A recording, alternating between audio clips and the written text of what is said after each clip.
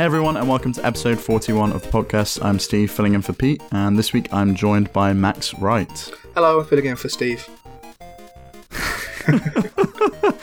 This week we're going to be talking Link's Awakening, Untitled Goose Game, Nintendo's EGX 2019 plans, and the crazy September Switch schedule. How you been, Max? Been a while since you've been on the show. Yeah, well, actually, technically I was on the show last week. Oh shit, yes you were, yeah. Yeah, but I've not been sort of in for a full show since like February, I guess. So yeah. I've been on other shows talking smack about the podcast, you know. Oh, I don't blame you.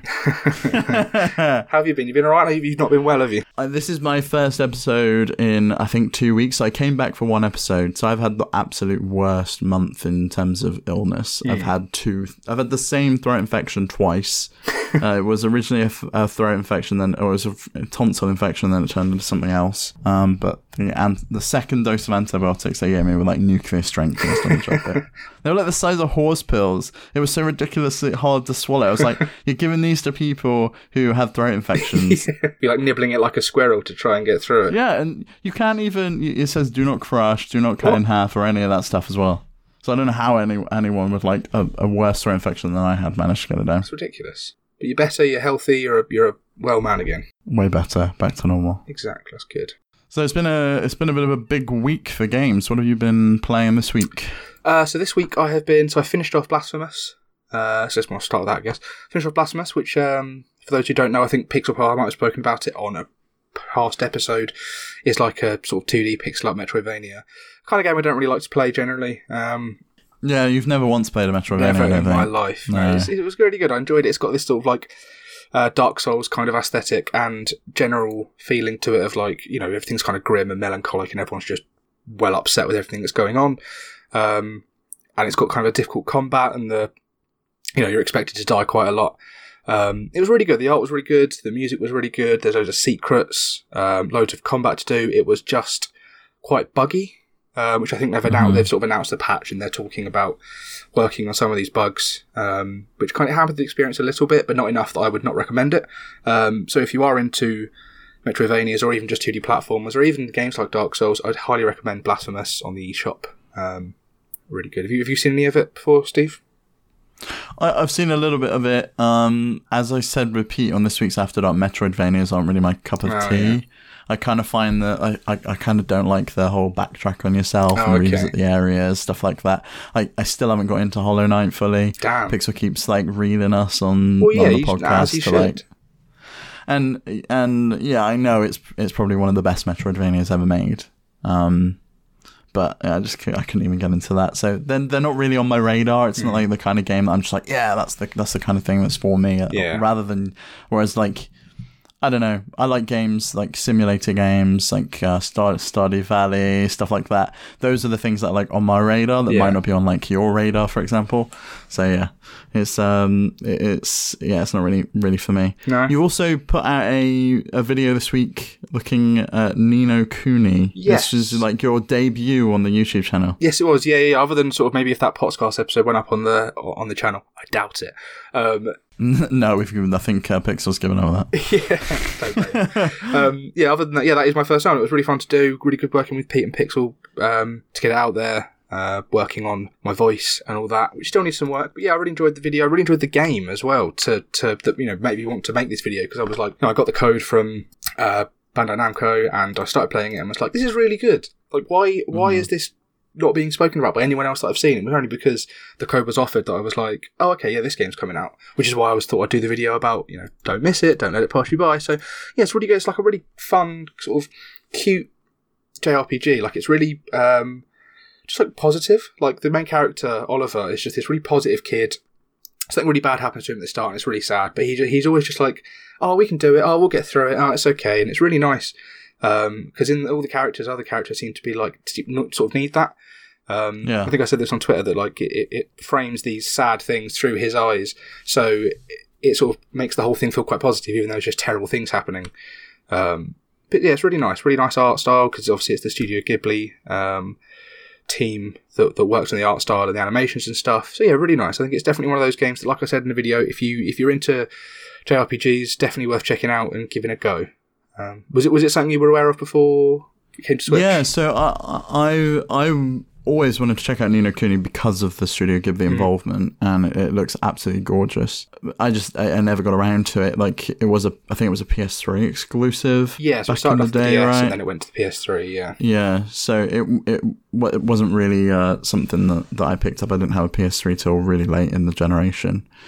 The only thing I've heard about Ni no Kuni is that the combat's pretty easy, and it's not really a challenge, and maybe it's the kind of game that you're there for the story and you're going through rather than... Yeah, it's not a challenge. It's kind of like Pokemon, and it's not a challenge, but it's not like you're letting it happen. You have to sort of be active. You know, there's similar to Pokemon, there's different types. So like a sun type is weak to a moon star type, and then star type's weak to a moon type, and there's a planet type who's sort of, I don't know, there's like a whole sort of weird tree of like who's, you know, weak to who and whoever. So you do have to sort of think about, okay, this is he's going to be strong against this, he's got this attacks, he can defend, he can't defend.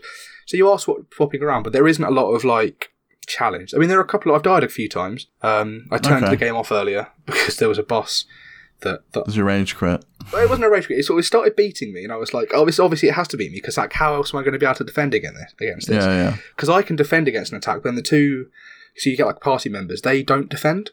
So when this guy does this big attack, and it does, like, 2/3 of their health and a little bit to me, I'm like, okay, maybe I'm obviously supposed to die. So I let myself die, and it was like, game over, give us 10% of your money, and I was like, oh, what? So so it's pretty much exactly the same as how Diablo does it then. They fine you really? Like a bit of your money. I played Diablo in about 6 So original Diablo used to do it where your corpse would, like, stay where you dropped it. Okay. And you'd lose all the gold you collected unless you put it in your stash. Okay. But then Diablo 3 changed it, so they just fine you 10% of your gold for coming back. I didn't know the original Diablo was based on Dark Souls. Wow, that's a really cool little tidbit. Other way around. Like, Diablo way predates Dark Souls. It's like Dark Souls. It's like, I've decided. Yeah, Ni no Kuni is really good. I'd recommend checking it out. But I mean, we've also both been playing. This is the only game we've both been playing. Yeah, me not as much. But you've been playing Link's Awakening, right? Yes. Tell me about incredible. it. Well, as many listeners of the show will know, I've basically played no Zelda games apart from Breath of the Wild. Breath of the Wild was really my first Zelda. So it's been nice going into this with a fresh set of eyes, whereas I've seen some people complain, oh, it's a really, really short game, you can get through it in like 5 to 7 hours. But I think those are the people that know exactly what to do, where to go, because they've already played it on the Game Boy. Absolutely. Whereas me, I've had to look up a walkthrough for a couple of points because I've been completely stuck. What points are they? Because I've only just started playing. I'm already at the point where I'm like, oh, I actually don't know what I'm doing right now. So it's been in, I think, the 3rd dungeon. Like, I wasn't 100% sure where to go, and it turns out you had to stab your sword at the wall to find out where, like, the hollow points are, so you can put bombs. Oh, okay. I haven't got bombs yet. Okay. So you can, like, hear when you stab the wall which bit's hollow. It sounds a little bit different. Okay.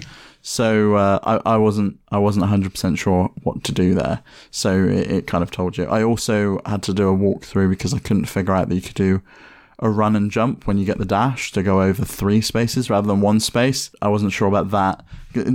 Some points in the game, I will say, it is difficult to figure out where you've got to go. All you've got is the owl. Yeah. And then the telephone box where you go in and you talk to the dude on the telephone. Who's too nervous to speak in person, but you pick up the phone and he's like, hey! Yeah. But for the most part, I haven't got stuck because I think the game is quite small and it's quite clever in that it only gives you like one mechanic at a time. So, like, to begin with, you're not strong enough to be able to pick up the bricks. You can't jump over the holes. Yeah. So there's only a certain number of areas you can go. And, like, at the beginning of the game, that's the beach at the bottom, the forest, and then a little bit further out from the forest, you can go to, like, the witch's house. Yeah. But other than that, there's nowhere else you can go. So it kind of forces you just to go to those areas. And, yeah, you might have to look around a little bit to figure out what you've got to do in those areas. But I haven't found that I got stuck because it wasn't like I could go all the way to the other side of the map like I could do in Breath of the Wild immediately. It is very, very linear, very, very restrictive. And I quite like that they kind of drip feed. And I know that's a mechanic of old Zelda games, is that you get these objects that do things like in Link to the Past, you get like the torch that can burn things and stuff. And there's like the magic dust in this one. Yes, that, like, generally Zelda games go like, go into a dungeon, get something in that dungeon, and then lets you solve the next half of the dungeon, and then that then allows you outside of the dungeon to go past another obstacle, whether it's the hook shot or it's the bow and arrow. Generally you go into a dungeon, you get that one mechanic, use that mechanic in the dungeon, come out, and then you use that to sort of further yourself in the game. Yeah. Whereas Breath of the Wild just sort of dropped that entirely. It was much more freeform. And even a link between worlds even dropped that in a way that you could hire a different weapon at a time. So instead of picking up the weapon in the dungeon, you hire it and then you go to that dungeon.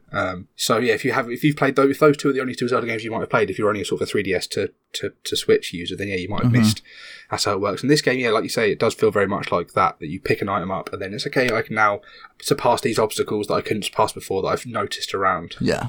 Yeah, and I also quite like the crane game and trying to find all those. Don't get me started on that crane game. Oh, the crane game's awesome. I'm terrible at it. My friend's really good, so they've been helping me out. But pick up Yoshi perfectly in the claw, and it just moves a bit, and then just before it goes on the thing, it just flops out, and then it gets picked up by the little moving platform and just dragged to the other side of the map or the other side of the room. Infuriating. No, I quite like the crane game. Once you get the hang of it, it's pretty easy. Yeah. And you have to pick up. I haven't 100% figured out what all these objects are going to do when you find the Goomba that you can put on the pedestal in people's houses. If you've been into the houses and it says, it says, "Oh, this is a spot." Yes. Yeah, I've got the little. Who's the little? Is it Chow Chow? The little Chow Chow. Yeah, with the bow. I got that one. The chain shop. In the house, and I would put it in there. Okay, expecting there to be a noise or something, and nothing happened. And I was like, okay, this is probably just a collectibles thing that you just sort of. That's what I kind of think it is. Yeah. So I'm not 100% sure how all that's going to work, but I do want to get them all. Yeah, I think this is going to be one of the games I try and get the complete set for, which is unusual for me. But what do you think of the visual art style of it? I think it looks really nice. I don't agree with some people that have said that it's the best looking game on Switch, but I do think it's very consistently designed. It's very nice. It's very I like the plastic toy diorama look. I like how the characters are all very clean and very chibi-like and that. I have noticed that the sort of the frame rate has been affected by it in a bit. A lot of people have said. I think that's caused entirely by the tilt shift blur. So the blur, whenever the blur around the edge in large open areas occurs, that's when I see the frame rate slow down. But for the most part, it does hit, I think, 60 frames a second. Yeah. It dips around to in the 50s or the 40s, but you can definitely notice. Yeah, it's not constant, but there are points where you move between areas and it judders, and I'm like, oh, okay. I mean, you look at it and you expect it to not do that.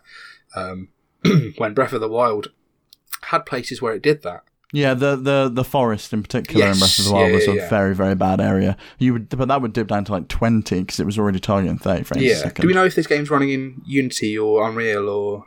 No idea. My guess is it's Unreal. I know Digital Foundry did a breakdown video, and I think they presumed it was Unreal. Because Yoshi's Crafted World, if that's what it was called, was also that's the one. Unreal, and that had it has a similar blur as well. Yeah, similar blur, similar sort of style, very realistic, cartoony.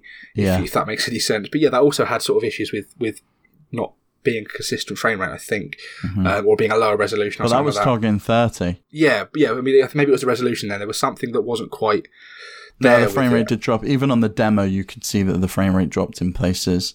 But that had a way, way more extensive blur than just around the edges that the tilt shift is doing. So maybe it's just Unity, trying to get these, what are essentially realistic art styles, even if they are cartoony looking, they are supposed to look like realistic things. Maybe running that in Unity and the Switch they're not there yet, they haven't quite worked it out yet. I mean, I think they probably could patch it, but I think for the most part the experience is good enough. Yeah, it's not breaking, is it? I'm fine with a little bit of slowdown. It doesn't really happen during combat for me because the dungeons are quite restrictive, and whenever I go into one of those, it doesn't seem to cause any problems. It's really just in the overworld. Overall, though, I think it is one of the most beautiful looking games, but that's not graphical fidelity level of beautiful. It's just an absolute fantastic art direction. Yeah.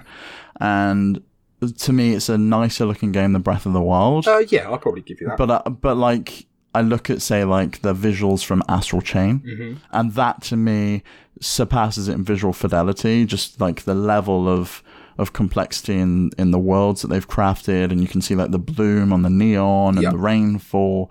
That looks like an absolutely gorgeous game. I was going to bring up Astral Chain purely because of the you said about it not being graphically, fidelity maybe not being as high, but it being a gorgeous art style and it being a stylized thing. They are quite similar in that they are both doing these stylistic things And they're both gorgeous looking games in their own right that aren't really the realistic kind of sort of gorgeous that you might see on like PS4. Yeah, they're not like targeting, say, like Horizon Zero Dawn level of, like, we want to make this an accurate representation of the real world. And I think that's where Nintendo always kind of wins and pulls ahead, is that they managed, at least since the GameCube era with, say, Wind Waker, they've always managed to have absolutely fantastic art style and art direction that kind of it becomes timeless.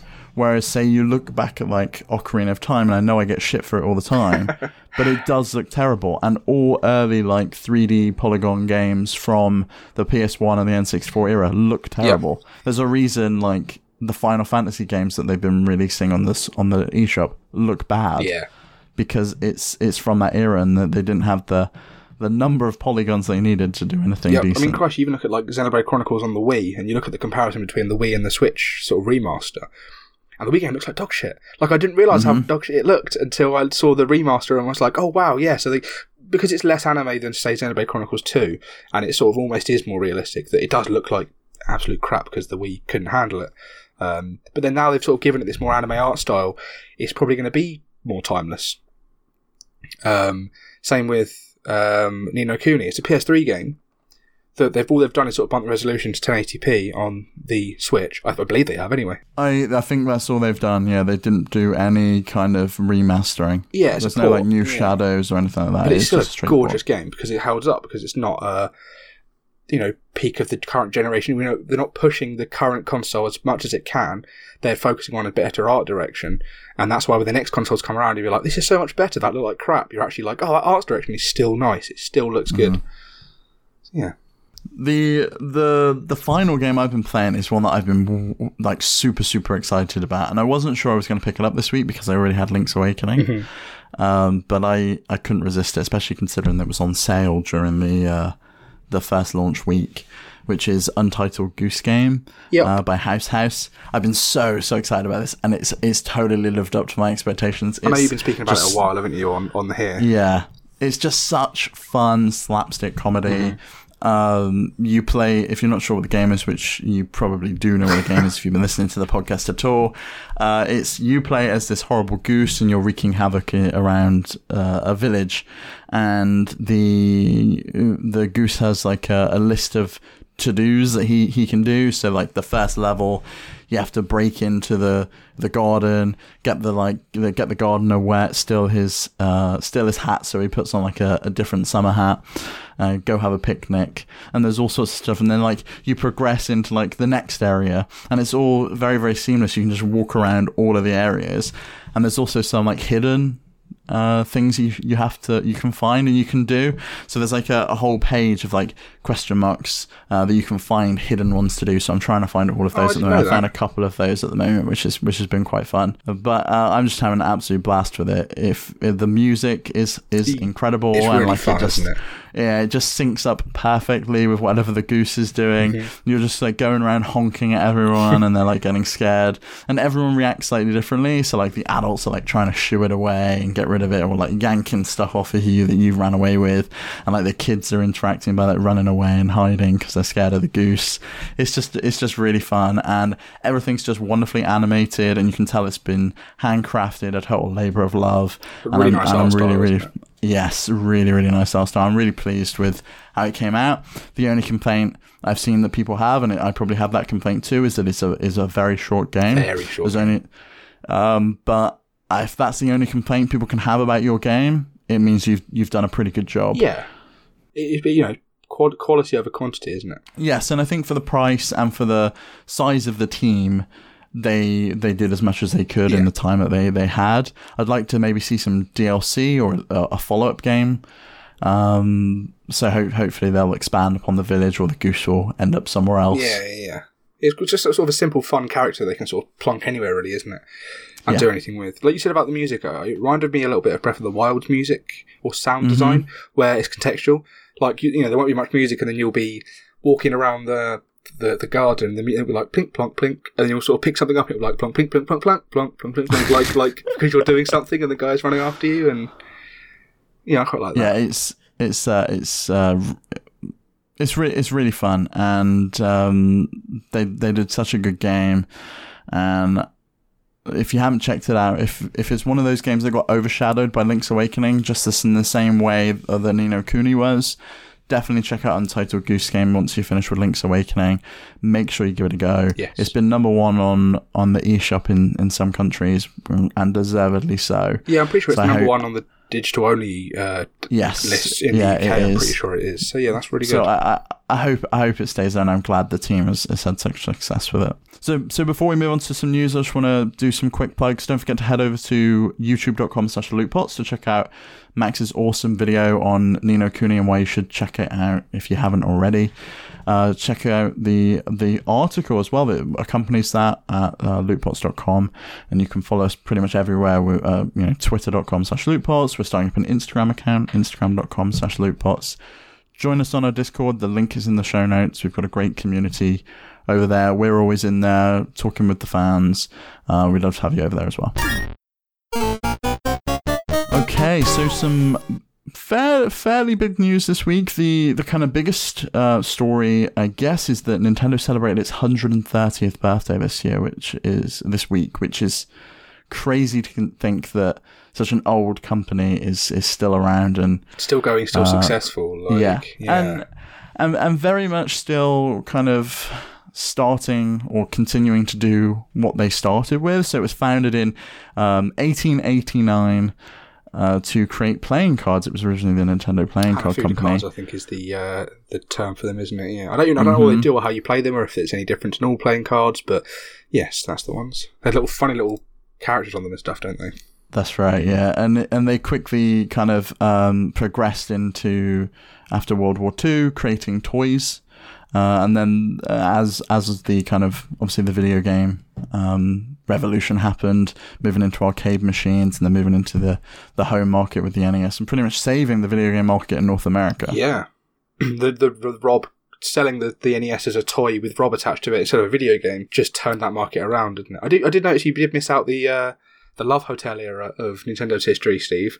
Yeah, we kind of should skip over that and forget that. It's not very family friendly. It doesn't really fit in with their image these days.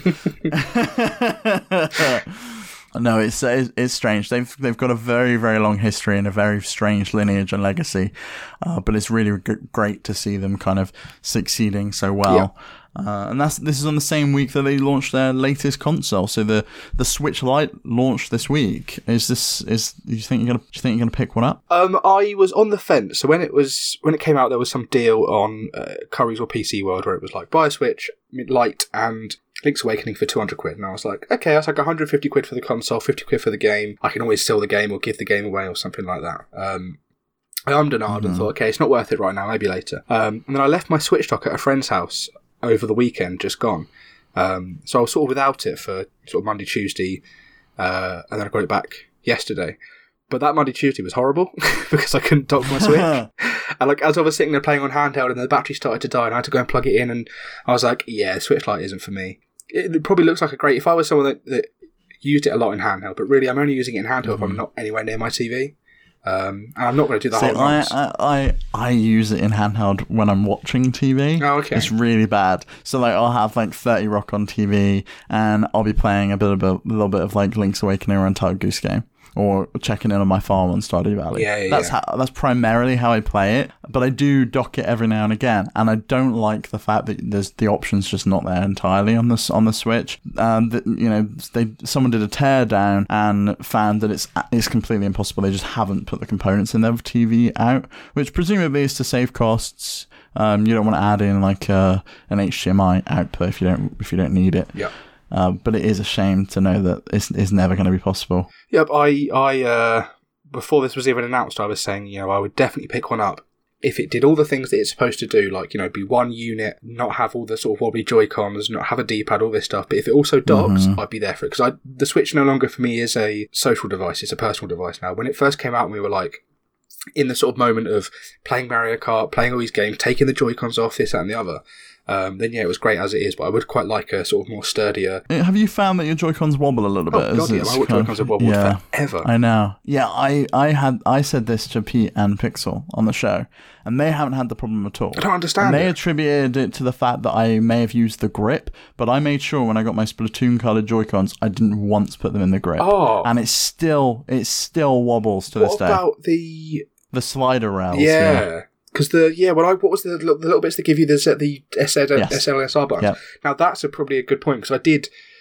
there was the whole thing of like people were holding down the button to pull them off the wrong way or putting them on the wrong way, and it chipped the little bit of plastic, and that's what I've always attributed it to, was that. But if it's not that, then it's just poor design maybe. But if they're not having it, then I don't really understand it. But I've got 2 sets of Joy-Cons. It's happened to both of them. In fact, my green Joy-Con doesn't just wobble, it doesn't stay connected to the Switch for more than like 15 seconds if I'm holding it. Okay, if it's in my hand, I'll be playing a game and it will just disconnect, so I have to pull it off, slot it back on for it to be recognised again. That's why I'm rocking like a real Frankenstein look right now. But I'm looking forward to getting a pair of Joy-Cons next week. Are you getting the purple and the spice orange? Purple and spice orange, yeah. Only because I ran out of Joy-Cons that were working. The grey one I'm using on the left, not only does it drift, also the L button started to stick, and I was like, I'm really running out of options here to play on my Switch. Which is why I was thinking, like, a while ago, I was thinking, I'm not going to get a new pair of Joy-Cons, because I know as soon as I buy a pair of Joy-Cons, they're going to go, here's the Switch Pro, and it doesn't support any of your existing Joy-Cons, and I'll, be a bit screwed. I cannot see them doing that. There's no way they'll not support them. It was more just in case. But now I don't have a choice. I'm buying these Joy-Cons. I'm going to have a nice, cool new looking Switch, and I'm really excited, and I'm glad that everyone's enjoying their Switch Lite as well.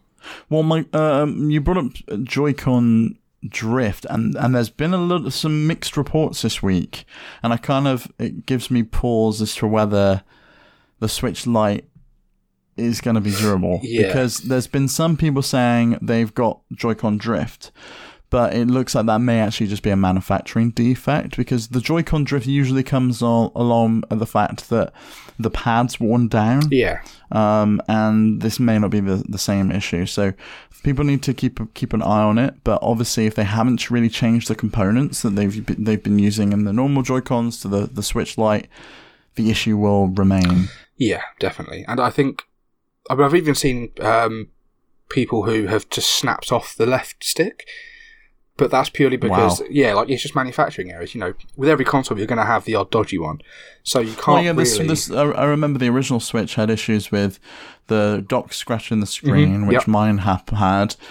Some of the backs cracked. Yes, the plastic started cracking on the top as well, didn't it? And around the vents, it cracked on the top. But Nintendo are fairly good at replacing stuff. Yeah. And if you've just bought it and it's had an issue, you can return it to the store and they'll swap it out for you. I don't think there's the issue that happened around the original Switch launch, which was they've sold out everywhere and you can't get one. So the only place you can get your replacement is from Nintendo.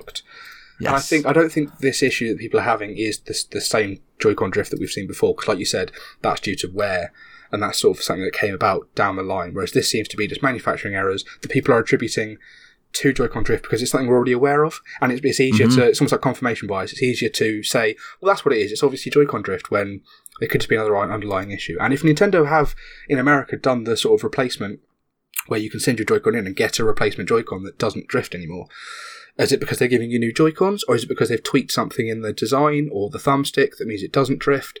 And if it is a tweak, then you've got to imagine that tweak's in the new Joy-Cons, right, on the Switch Lite. Well, you would hope so, and I can't see why they wouldn't add the new component if they fixed it at this point. The other thing, obviously, the Switch Lite is lacking is rumble. And that potentially will cause issues with some games, but it seems that Nintendo have quietly been patching some of the games that have required rumble. So the example that's kind of surfaced this week is the rumble zones, the rumble puzzles in Super Mario Odyssey. So when you have to go in and you would find the star based on where it rumbled in the room. Ground pound the floor. That's right, yeah. So they got around it by it actually shakes the screen. So really? the screen looks like it's shaking to kind of signal that something's there and you can ground pound. Is that what this link is here? Yes, there's a good video by Game Explain that I'll put a link to in the show notes, and you can see the rumble moons and the floor, and it's actually shaking the room when you get near the area with the moon under. Oh yeah, there it is. How weird. So it seems that Nintendo are making kind of concessions, and I think, as we spoke about on the previous episode I was on, I think Nintendo will eventually do a Labo version, or a version of Labo that will work with the Switch Lite, at least some of the components of Labo. Even like the VR headset, they can just do a smaller version that would attach to the Switch Lite rather than having to, use the bigger one. I'm trying to work out if I think there might be some black space at the edges of the VR.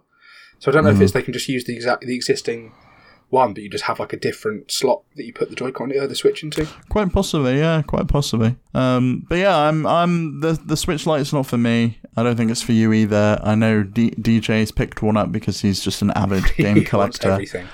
The only one I would have liked would be the Pokemon Sword and Shield version, but I don't like the decal on the back. I just love the cyan and magenta colours. I think they look really cool. Yeah. So something for UK Nintendo fans, EGX 2019 is coming up, I think, in 2-3 weeks' time. 3 weeks' time, yes. 3 weeks today. So the 17th to the 20th of October at the Excel Centre in London. And this week, Nintendo revealed its plans for EGX 2019. They're bringing an absolute ton of games with them.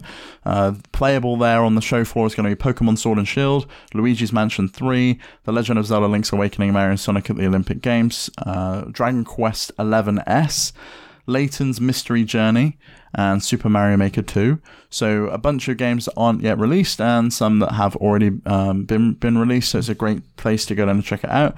The Switch Lite will obviously also be on display and playable, so if you want to get a feel for what the Switch Lite is like in comparison to the original Switch, great place to go and do that. I remember from last year's EGX, Pokemon is very, very popular, so expect to be queuing for 2-3 hours if you are at all interested in playing Pokemon Sword and Shield.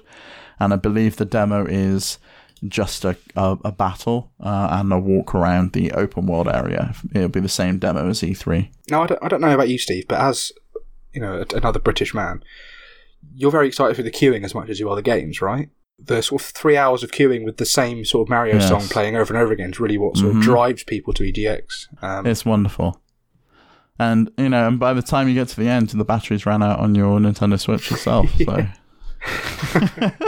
I'd be queuing for 3 hours to play Mario Odyssey, but they had the same Let's Go Superstar, whatever that song was, just on repeat. It would finish and then just immediately start again. Oh, it was awful. Yeah, no thanks. So which of these games are you looking forward to taking a look at, Steve?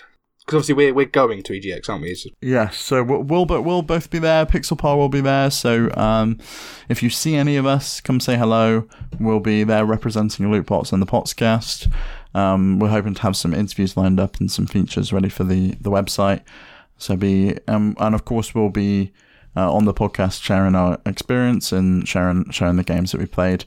I'm looking forward to playing Luigi's Mansion 3. I'm probably going to give Pokemon Sword and Shield a miss because it's another Pokemon game, and I really do not want to queue for 3 hours unless I can get in early. I'm actually probably going to check out Mario and Sonic as well, because it looks like that actually has more content than the Mario Party, but it also is probably going to be a real fun ride. And I'll probably check out Layton's Mystery Journey as well. How about you? Definitely. So yeah, I agree with you about Pokemon Sword and Shield. I know how Pokemon plays. I've seen videos of it being played. I don't need to stand in a queue for 3 hours to play it. I definitely want to check out Luigi's Mansion 3 because I've never played a Luigi's Mansion game before. So it'd be really good to try out the game for the first time, and hopefully the queue will be a bit shorter for it as well. It will be. Mario and Sonic, like you said, like it's full of mini games. There's loads of different modes. There's loads of different characters. It definitely looks like if you're a party gamer or a family gamer, that this is going to be the pickup to do over Super Mario Party because it's just got all of the different options and features. Dragon Quest XI, it's odd that they've got that on show when there's already a 10-hour demo out on the eShop. So it makes me wonder who's queuing up to play Dragon Quest XI. That likely won't be a queue. So last year they had a lot of the games just out. There was either a small queue or you could just walk up to them. Okay. So they had some of the indie games, like Untitled Goose Game was there on display last year, and I played a little bit of that. There was like an over 18 section where you could go and play Dark Souls. You could go and play Diablo 3 and I think one other game. I can't remember what it was. So they'll probably have some more games that aren't listed here on display as well. There'll probably be some more indie titles. So yeah, I'm looking. They do always have like an indie section, don't they? Where there's just like a grid of switches. I'm looking forward to trying out some of that stuff. Yeah. Yeah, I think Layton's Mystery Journey is one of the ones that I'd like to see how it works, because it's a DS game, or 3DS game, sorry, that's been put onto the Switch. It's going to have a completely different control scheme. How are the puzzles going to translate over? So it'd be interesting to give it a go to see what they're doing, and also then to see what the future of the Professor Layton series might be, based on this new version of it. I'm glad Layton's coming back to a Nintendo console. Yeah. He kind of disappeared and went and did some mobile games for a while. Now it seems like he's making his return, even if it is in a remaster that people may have not played. It's nice to see that franchise is coming back. Yeah. Also at EGX as qualifiers, both the Splatoon 2 UK Championship and Super Mario Bros. Ultimate UK Team Cup taking place on Saturday and Sunday respectively. If you're interested in that, you can pre-register now over on Nintendo's website, and there'll be a link to that in the show notes. I love watching the Splatoon 2 championships. I went last year and it was really, really great. It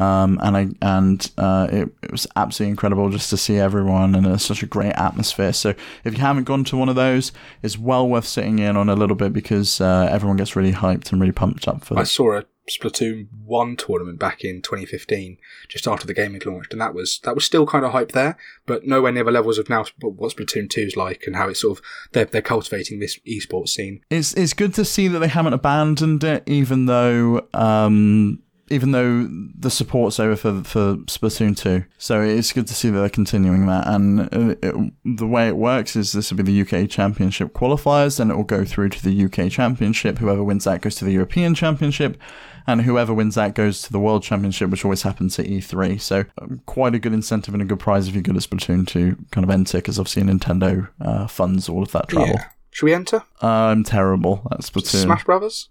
Oh god, I'm even worse at Smash Bros. You should enter though. Like if you're decent at it, give it a go. I thought I was decent. It'll be cool. I really thought I was decent, so I played AJ from Fanatics 4, and I didn't win a single game. And now I've sort of gone off Smash Brothers for some reason, and I don't know why. Okay, yeah, I can see why. The final thing is there's a Legend of Zelda cosplay competition at the show. Anyone attending can play as anyone from the Legend of Zelda franchise, and they can take place in a cosplay competition taking place on the Nintendo stage at 3 p.m. on Saturday. And it will be judged with amazing prizes, including a Switch Lite and the awesome limited edition that we only got in the UK, just in Europe. So I just want to rub that in again. The one with the really, really awesome steelbook. So if you are interested in cosplaying, be sure to head over to the Nintendo stage on Saturday. I've seen you dressed as Link, or I've seen you drawn like you're dressed as Link. I've been drawn as I'm dressed as Link. Do really well in this competition, Steve. So yeah, I don't cosplay. Not gonna happen.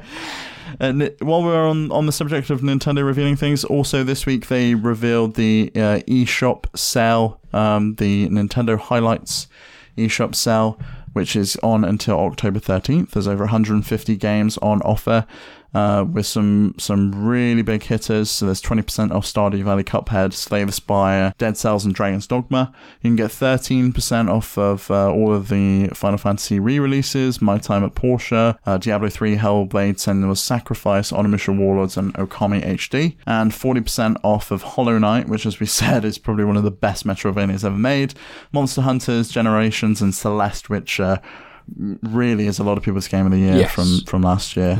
Anything you're looking at picking up? I've actually pretty much got most of the ones I want. I may actually pick up Hellblade: Senua's Sacrifice. I still haven't played that, which is really a crying shame. I've played it on PC. It's definitely like a headphones and attention game. So maybe not sitting in front of the TV. Looking every now and again kind of game. Yeah. I'm probably also going to pick up Bastion because it's 80% off at £2.19. So Bastion is £2 at the moment, so I'll probably be picking that one up. I didn't know that. I'm going to grab that. I didn't see that when I was looking this up. Oh, wow. I'm going to do that in a second. I'm definitely going to look at Slave Aspire, because that's a game that I've been wanting to play on PC Waited for the Switch version, and then other things were coming out. I didn't sort of take the time, but now it's on sale. It's probably worth checking out. I've got a lot of the other stuff, like you said, it's all these games that you just pick up as they come out, which is probably why we've picked them, because we've played them. We know they're good. Yes, but if you've just picked up a Switch or a Switch Lite this week, it's an absolutely fantastic sale to get in and get an amazing collection of great games, both indie and AA, AAA games. I'm not shocked that there's not any of the classic Nintendo franchises on sale, because it's very rare that they do that. But when they do it, they seem to do sort of pretty decent sales. So like, if you are someone that's been waiting for a sale to pick up some games and you might want to wait for a deeper sale, probably best to look now. It's not going to get much better than this anytime soon, is it really? So okay, so moving on to out this week. On Thursday, September 26th is Darksiders 2 Definitive Edition. I'm really sick of the puns on these titles. Remastered. Yeah, remastered. What was the first Darksiders one? Warmastered, which isn't even a pun. It's barely a pun. Warmastered edition. I don't know. Yeah. Are you a Darksiders fan? Massively, yeah. Played the first two. The third one is not available on a Nintendo console, but I've got a PC. I just can't be asked to play on that anytime soon. Oh, that's got to be coming. Yeah, we've heard this before, and Pixels mentioned it. We've seen rumours of it, so maybe if it does, I'll think about it. I'm really excited for the new Darksiders 2, which I know Darksiders as well. Sorry, which I know you are as well. Darksiders. That's the one that's like a dungeon crawler rather than Darksiders style. I can't remember what it's called, but yeah, if you remember, shout out. But yeah, I'm probably not going to pick this up on Switch, though. I picked it up on Wii U for... That's the one, yeah. I picked it up on Wii U for $10, and that's where I played the original Darksiders. Sorry, that's where I played Darksiders 2 originally. And I think it's one of those things that I'll pick up if it drops to like £15 for a physical, just to have. Same with the original Darksiders that I've sort of played twice on PC and would love to pick up again, but at £25, my money's better spent elsewhere at the moment. Yeah, there's just way too much we're going to discuss at the end of the show, but it's been a crazy month for the Switch. Also out on Thursday is a game called Paper Train, which I put in here because it's something that really interests me. You basically play the role of a railway conductor, and you have to control traffic and choose the best moment to speed up and slow down your trains, or they'll crash through. Oh, that's cute. It just has this really cool art style, as if it's been drawn with biros or ink pens on graph paper. So if this is your kind of game, it looks like it may be a port of a mobile title. It's got that look on my left-hand side, like the way the menu works. It does, yeah. But I still think for the price, it's probably something worth checking out if that's your bag. Also out is a game called Northgard, which I believe was announced at the last Indie Direct. And this is kind of like an Age of Empires style game. So if you're into like real-time strategy games, this may be something that you would want to pick up on the Switch. You have to build your settlement on the newly discovered continent of Northgard, and you can then set your Vikings to do different jobs like farm or go out sailing, that kind of thing. And you'll need to like manage your resources and stuff, and then expand into new territory. And there's a load of victory conditions, just in the same way that there are with Age of Empires or Civilization. So you can either kill everyone off, become really famous, you can become the top trader, that kind of stuff. So I think this may be something I pick up, not for £31. I was looking at the price thinking, this is going to be an on-sale game. Yeah. It doesn't look the prettiest game, but I do really love Age of Empires. I really want Microsoft to bring Age of Empires to the Switch while they're on their kind of, let's just chuck anything anywhere. Yeah. What's the one, the Civilization game? That's getting some expansions soon, isn't it? So Civ 5, Civ 6, Civ 6 has just been announced. They're getting 2 expansions. So I think it's already on Switch now, but there's 2 expansions that are coming to the Switch version that are launching alongside the PS4 and Xbox One version. Mm-hmm. Yeah, Civilization 6 is on Switch, but is coming to PS4 and Xbox One. Yeah, and the expansions are then coming out alongside. But the expansions are coming out alongside, which is good because I really, really love Civilization. I've got it on the Switch. I thought it was Civ 5 on the Switch. So yeah, you're right. Rise and Fall and Gathering Storms are coming along with 18 new leaders. Maybe that'll be a better use for your money than Northgard then, for now. I think so, yeah. I can play Civilization forever. On Friday, September 27th is Ori and the Blind Forest, which I'm sure you're extremely excited about. Oh boy. And there's already a demo out. Have you played the demo yet? Yes, I have. I always I wanted to give it a go, and every time I play that game and start it, I make my girlfriend watch because every single time she cries. Like she's seen it 3 times now, and every time she cries, and it's very sad. Like the opening sort of 10 minutes really does set the tone and the feel. It was like a Pixar movie where it hits you with the emotion, gets you invested, rips it out from under your feet, and then it's like time for the game or time for the movie, and you're like, oh, but it hurts. It's really gorgeous game that I'm really excited to play. Have you played the demo? Have you picked it up? I haven't yet. No, I've been too busy with Goose Game and Link's Awakening. It might be something I pick up. It was interesting to see. Did you see this post by the game director at Moon Studios, Thomas Mailer, on Reset Era? Yes. That they've been working on their engine for over 10 years, and essentially they think this runs better on Switch, or is better animated on Switch than it was on Xbox and PC, because they managed to get the animations up from 30 frames a second on Xbox and PC to 60 frames a second on Switch. So it actually animates even smoother on Switch than it does on other platforms. Did you notice that? Because I think you've played the game before, haven't you? So I haven't finished the game, but I've started the game a couple of times on PC. And I did think when I was playing it, I did think to myself, like, is it just because I've got this sort of like Switch bias maybe that I think this looks really nice, or does that genuinely look really nice? And sort of to see it confirmed yesterday, I was like, okay, that does make sense, because it did look nicer. It felt a bit more of like an animation thing, which could be down to that frame rate. And yeah, I think it's noticeable. And it's really good that it runs in, it's like it runs at 1080p docked 60 FPS or 720p handheld 60 FPS. So it's like a perfect running, really well optimized port that is also better than the other versions, which is not something we ever really see on Switch. So it's good to see that not only they port this game over, they've put a lot of effort into it, which is good because it's a really good game and deserves that effort and deserves that time, and hopefully deserves a new audience. So I think it's going to get it. It's it looks beautiful. It's like £16 as well. Mental. Yeah, I think there is probably going to be a physical version coming of this, so I may wait for that, because there's been kind of some leaks here and there about that, some news on the grapevine, so I think I may wait and see about that. But I was going to wait for Cuphead for that as well, and I couldn't hold out, so I'll probably end up picking it up. I won't stop talking about it on Twitter, and eventually you'll cave and you'll try and buy it because you'll see how nice it looks. Yeah, most likely. As soon as I play the demo, I'll get hooked. Yes. Also on Friday is Freedom Finger, which is a shoot-'em-up that was also announced in the last Indie Direct. Not really my bag, but if you're into kind of side-scrolling shoot-'em-ups, it looks like a bit of a fun one with a weird kooky twist. Is this one with a crazy voice cast? Is, yes. And yeah, I think it may be like a load of people from Adult Swim. So it's a crazy voice cast. It's got that kind of humor. Yeah, I think so it's got Nolan North, John DiMaggio, Eric Boza, and Sam Riegel. So an absolute huge roster of voice artists. I don't know how they managed to get it for this weird game. FIFA 20 is also out on Friday, which I couldn't give two shits about. I didn't know it was coming to Switch this year. I thought they dropped it for Switch. It's coming to Switch, but it's basically FIFA 19 just with some new names, and they've done absolutely nothing for it. And then an absolute ton of Dragon Quest is dropping on Friday. We've got Dragon Quest 2, and Dragon Quest 3. The original games are running on the Switch, the gorgeous 2D games from the SNES.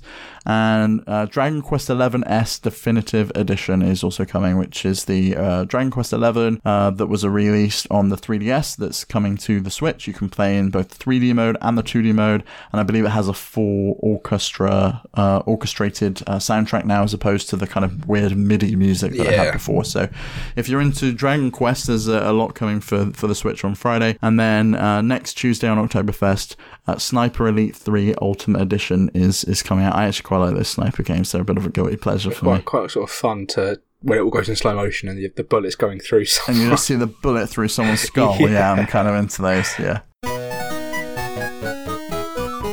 Okay, so shall we move on to the main topic this week, which is talking about September's absolutely insane schedule. We're pretty much out of the end of September this week, so I kind of want to run through some of the stuff that was released in September or right at the end of August, and just talk about like how bonkers the Switch has been lately, and what we managed to pick up and what we've been playing and dedicating our time to. We probably give a fairly decent idea at the beginning of the show, but I just want to walk through some of September stuff.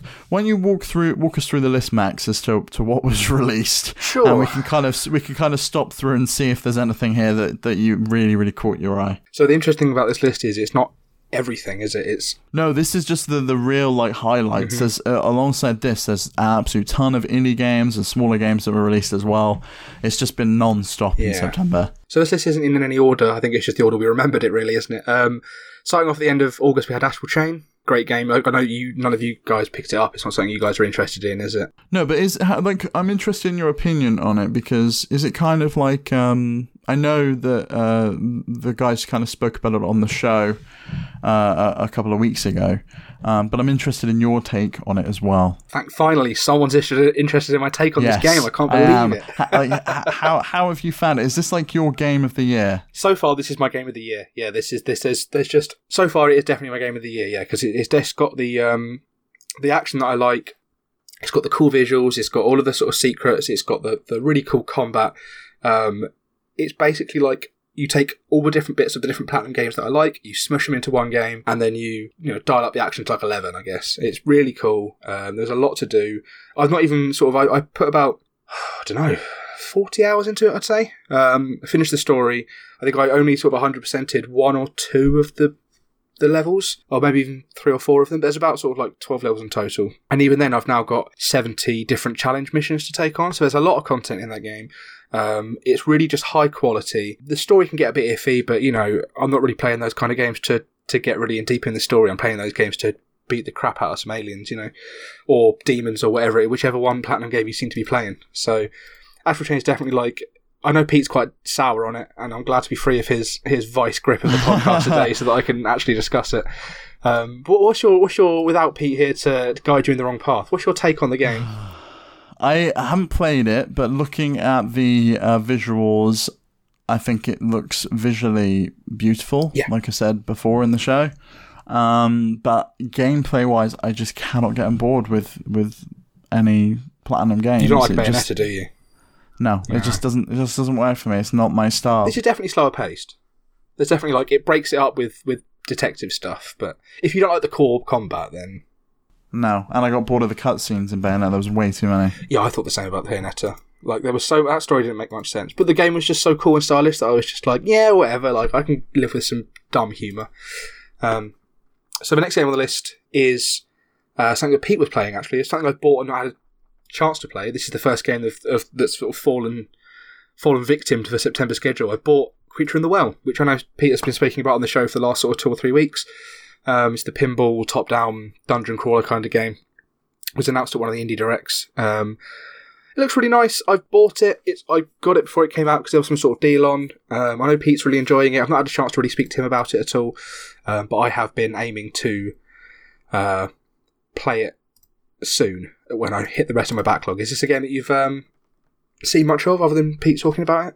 No, not really. It's not really been on my radar. It may be something that I go back and revisit, but there's some other games on this list I'm way, way, way more excited about. So it's probably not going to be something I pick up anytime soon. Yeah, it just fell to the victim to the schedule. Another one of those games for me is Sayonara Wild Hearts. Yes, this is one I'm really excited about. So I'm actually not sure if I'm going to play this on Switch or if I'm going to pick it up on Apple Arcade. Yeah, you're a big Apple guy, aren't you? So I'd imagine that it would make sense for you to want to pick this up on it. So Apple Arcade's the new subscription service from Apple, which gives you like an absolute ton of games, 150 games at the moment, for $4.99 a month on iPhone and iPad, and also on Apple TV and Mac. So I could basically play this game for $4.99. I could probably complete it within a month, and you get a month's free trial anyway. So I may just pick it up. I may end up picking it up on mobile, but I am really, really excited about this game. It's like an interactive music video. Yes. It's probably the best way to describe it. I'm also excited about the next game on the list, which is Overland, which is a strategy game about a group of people who, after the apocalypse, have decided to do a road trip across America with their dog. and it just seems like a really fun game to bring along survivors with you as you kind of progress through. Hopefully you don't get attacked and people in your party die, but if they do, it's kind of a permadeath situation, and you have to try and make it all the way from the east coast to the west coast. I have never heard of this game. It's got a little bit of procedural generation, and see, this is what I mean about games that are on my radar compared to you and your Metroidvanias. Yeah. So the next game is Star Wars Jedi Knight 2 Jedi Outcast, which is a re-release of a classic game on the Switch. Probably not something I'm going to pick up. Has more modernized controls, and this came out earlier this week. Yes, quite cheap, but I've seen a lot of people have said that it is still a sort of 15-year-old PC game put on the Switch, and that it maybe doesn't quite hold up. It is, yeah. And it looks like they've kind of, rather than remastering it for proper widescreen, they've just stretched it. So what was originally a 4x3 game now is like everyone's heads are a little bit too wide and the stormtroopers look a little bit off. Makes sense why it's about £8. Yeah. Devil May Cry 2 also came out, which I'm not particularly interested in. I'm still salty at the fact that Capcom are charging for all these games separately, which I think is an absolute outrage considering how they're charging on other platforms. They're dropping sort of one at a time with a few months gap in between, 15 quid each, maybe even 16 quid. And then they're releasing it on the PS4. They've released it on the PS4 as a triple pack that you can buy for about 15, 16 quid now. Yeah. And yeah, it's ridiculous. I like those kind of games. It's pretty much the sort of precursor to the Bayonetta style game. I'm not going to support it. I'm not going to support anything Capcom does that screws over other people, you know what I mean? Mm-hmm. The next game on the list is one that I was looking forward to. You had the limited edition pre-order for this, but you cancelled it, didn't you? Yeah, so I had a pre-order for a while. Like, as soon as it was available, I pre-ordered it and was like, yeah, I'm really excited for this game. And then the more I kept looking at September and the less sure I was about the game, I just had to cancel it. And I'm lucky I did, because it's money I spent elsewhere in better ways, and it's also just that it's a shame that the game's not held up like people thought it would, and that the reviews were pretty middling. It's a game I'll probably pick up at some point when it's cheap, like really cheap. Yeah, I think this will be one of the games that Nintendo does put on sale. Yeah, because I don't think it came out as well as they liked. Yeah. So they did that demo a while back around E3 time, and they said that they were going to take the feedback that people had and rework the game and come back. It was before E3. It was in March. It was, yeah. And then they reworked the flight for the E3 demo, and it still wasn't quite right. Yeah. And then they've obviously now released the game, so they're still pressing ahead with it. Yeah. I think it'll probably be a game for some people if you're really into mech games. They're already talking about future content as well. It's one of those games that I think if they didn't release it in September, it might have maybe captured more people's interest, but because September is as packed as it is, it's not worth picking up mediocre games. Yeah, and Nintendo must have known it wasn't going to do particularly well, because it's a Nintendo published title and they're releasing it alongside one of their biggest franchises of all time, so yeah, it's a shame. What are you going to do? That's a shame, isn't it? This is a collection of games more than a game now, isn't it? This next one, which is the SNES Switch Online games. I don't know if you guys have spoken about it on the podcast before. I do listen to the podcast, I promise. Yeah, we have. So we've all played some of them. Pixel and Pete played a lot of Super Mario World. I've played some of Link to the Past and preemptively awaiting Link's Awakening. Oh yeah. And I'm really, really glad SNES games finally came to the Switch. I've long been saying on the show, I think NES games are just too old. Yeah. Other than like Star Tropics, I never really had much fun with any of the games on there. They just looked a little bit... They're dated. They're sort of play them one... Because they don't have sort of save functions, a lot of them, they're very difficult because they hadn't quite worked out where difficulty should be on home console games. They're very... Play it once, maybe play it twice with your friends, mess around in multiplayer modes, see what things were like. You wouldn't sit there and play through the whole of like the original Metroid or the original Zelda. You might. No. But when you have the option of playing Super Metroid or Super Mario World or Link to the Past, why would you bother? These are like games that still hold up to this day because there are games still emulating what they do. Mm-hmm. So yeah, definitely a great selection of games, and also free for those that already have the subscription. So... It's worth checking out if you're already paying for Switch Online, which I think the majority of people are. It's worth checking out. The next one I'm really excited about, I just haven't picked it up yet because I really haven't had time, and that is Divinity Original Sin 2. This was a real surprise drop on the last Nintendo Direct, and oh my god, I'm excited to pick this up.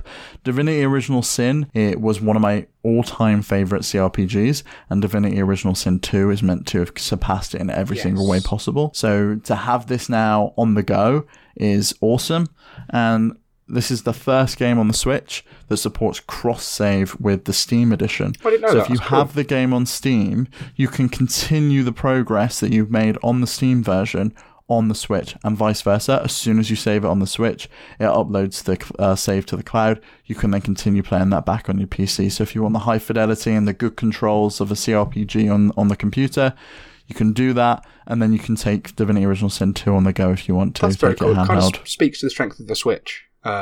Even though it does do it in a more of a roundabout way, where it's like, don't bring it home and dock it, bring it home and play on the PC to keep going. This is a game I'm interested in purely because it seems like a really good role-play game, not like an RPG, but like a role-playing as in like pen and paper kind of thing, as well as it is a good game. That's what a CRPG is. So it takes elements of what was originally a Dungeons and Dragons game and brings those rules to the computer. Okay.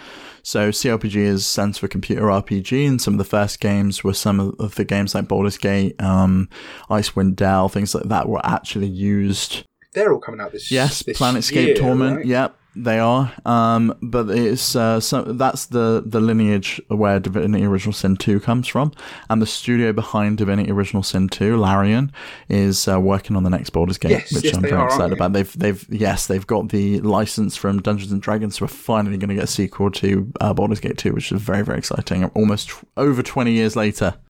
It was a Stadia announcement, wasn't it? Yeah, I could care less about that service.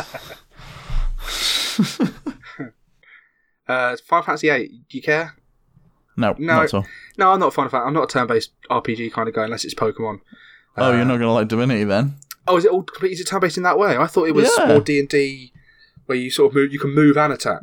Are you literally just standing still picking attacks? You move and attack, but it's still turn-based. The combat's all turn-based. Like, the computer goes, then you go, then the next person goes, that kind of thing. That's fine. I don't like Octopath Traveler standing around in a big circle. Sorry? Standing around in a big circle and just all having a go. That's why I'm not going to pick up Dragon Quest, because it's standing around. You just pick your move. Is it?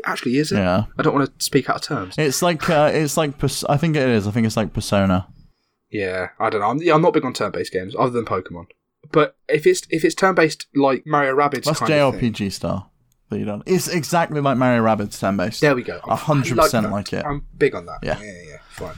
You nearly put me off then for a second. No, it's like Mario Rabbids. Okay, good. Did you pick up Spyro? No, I haven't. I have zero nostalgia for this game. Yeah. I never ever played it on the PS1, so it wasn't a game we had. I'd probably be more likely to pick up Crash than Spyro, but I'm glad it's finally on the Switch. It's a game that kind of leaked ages ago, even on Nintendo's own website. I pre-ordered so it knew when it was first announced for PS4 on Switch. It's crazy. So I'm glad it's there for people that are fans of Spyro. What about you? You going to get this one? I have it. I got it. My girlfriend picked it up for me. I think I mentioned that I was going to get it, and I was just complaining about September. I was like, I really want to get Spyro because it's just come out, but I've already got to buy this, and this, and I've already got this to play.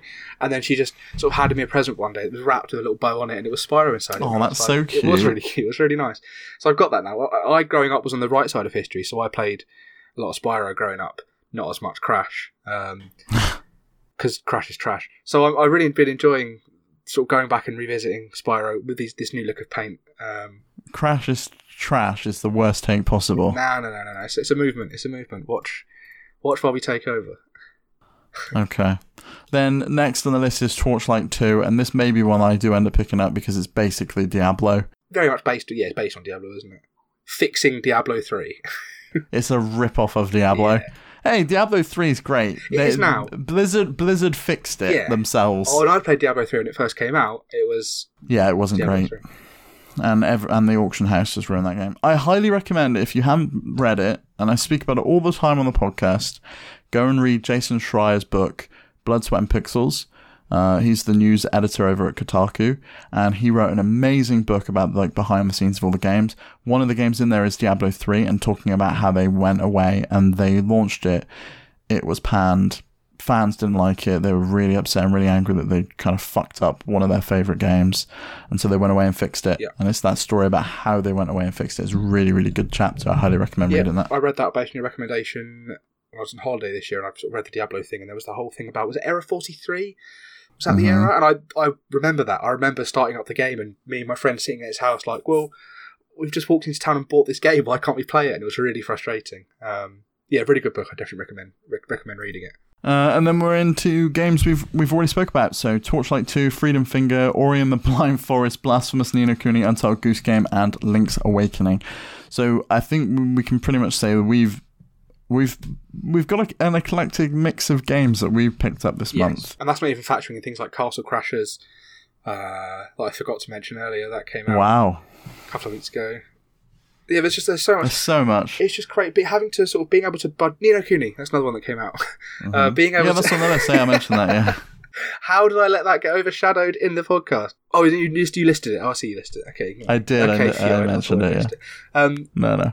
Yeah, I think, how do you think you've done all the games you wanted to get that you've picked up? How do you think you've done? I've only bought 2 games. Not well, then. I was going to get Divinity, but I was just like, I'm not going to finish that before Link's Awakening. Yeah. And it's the kind of game that if I stop playing, I won't go back, or I'll go back and I'll be like, shit, I forgot everything I've done. I forgot where I was. I forgot what I'm meant to be doing next. Yeah. So I kind of want to get that when there's a bit of a dry patch for me. And I think that's going to be coming up early next year because The Witcher's coming out. We've got Luigi's Mansion 3 coming out. There's Overwatch. Digimon. There's Pokemon. Oh, God. Digimon, yeah, I don't care about that. But Pokemon I want. Steve, you're trying to make enemies. Pete's not here, man. We can be friends. You don't have to choose a side now. Fucking Digimon, man. I'm standing by it, man. Digimon is just as good as Pokemon. Pete, what's this space? No. So, there's an absolute ton of games coming up, and it's been a crazy month for September. I think after Pokemon comes out, they're going to sort of have a little bit of a break for December, let the Switch speak for itself, and then when I think there's going to be one big game for December. Yeah, we haven't seen it yet. But I think there's going to be another Direct, and I think there's going to be a big game announced for December. Okay, we'll see how that goes. And then obviously January, you've got the what is that game called? The Sharp FE SMT Fire Emblem. No, it's not Shin Megami Tensei. It's a Fire Emblem game. Yeah, with the Weeby. It's Tokyo Mirage Sessions. That's the one. Yeah, FE Sharp. Luckily, that's not a game I care about. So there's not really a game after Pokemon that I know is coming to Switch till like March when Animal Crossing comes out, which sort of gives me December, January, February, and then most of March to catch up on some games. So maybe that's a good time to play some September games. It's going to be like December through March. It's mental, isn't it? Absolutely mental. They really backstacked the year this year. Yeah, there was such a dry patch like January to June, and I was like, really? Are we ever going to get anything? However, it was nice. There was a lot of indie games that came out around that time, like Cuphead. So it was one of those games where I had stuff to play. There was just nothing new to play, and it was quite frustrating. Yeah, the only really real game that came out, which came out in June, was Cadence Hyrule, which is why I said like January to June was really kind of. Cadence Hyrule sort of kicked it off, didn't it? And then Mario Maker came out, and then Bing, Bing, Bing, Bing, Bing, and it just kept every 2 weeks there was like something I wanted to buy, and then this month it's just. Every week there's been something I wanted to buy, maybe 2 things a week as well. So yeah, pretty mental month. But I'm glad it's almost over, and I'm glad we're going to move into another mental month, and then Pokemon comes out. So yay, wallets. Well, I think I'll leave it there. Be sure to drop us an email at podcast at potscast@lootpots.com, or you can email pete@lootpots.com or steve@lootpots.com directly, and we'll get your questions on the show. Tell us what games you're looking forward to for the rest of the year, what games you picked up in September. It's been a crazy time for games on the Switch, and really exciting, to be honest. Definitely, yeah. Don't forget to check out Max's video over on youtube.com/lootpots. So it's a great video. Him and Pete and Pixel did an awesome job on it. So be sure to check that out if you're interested in Ni no Kuni. And we shall catch you on the next episode. Thank you. Bye.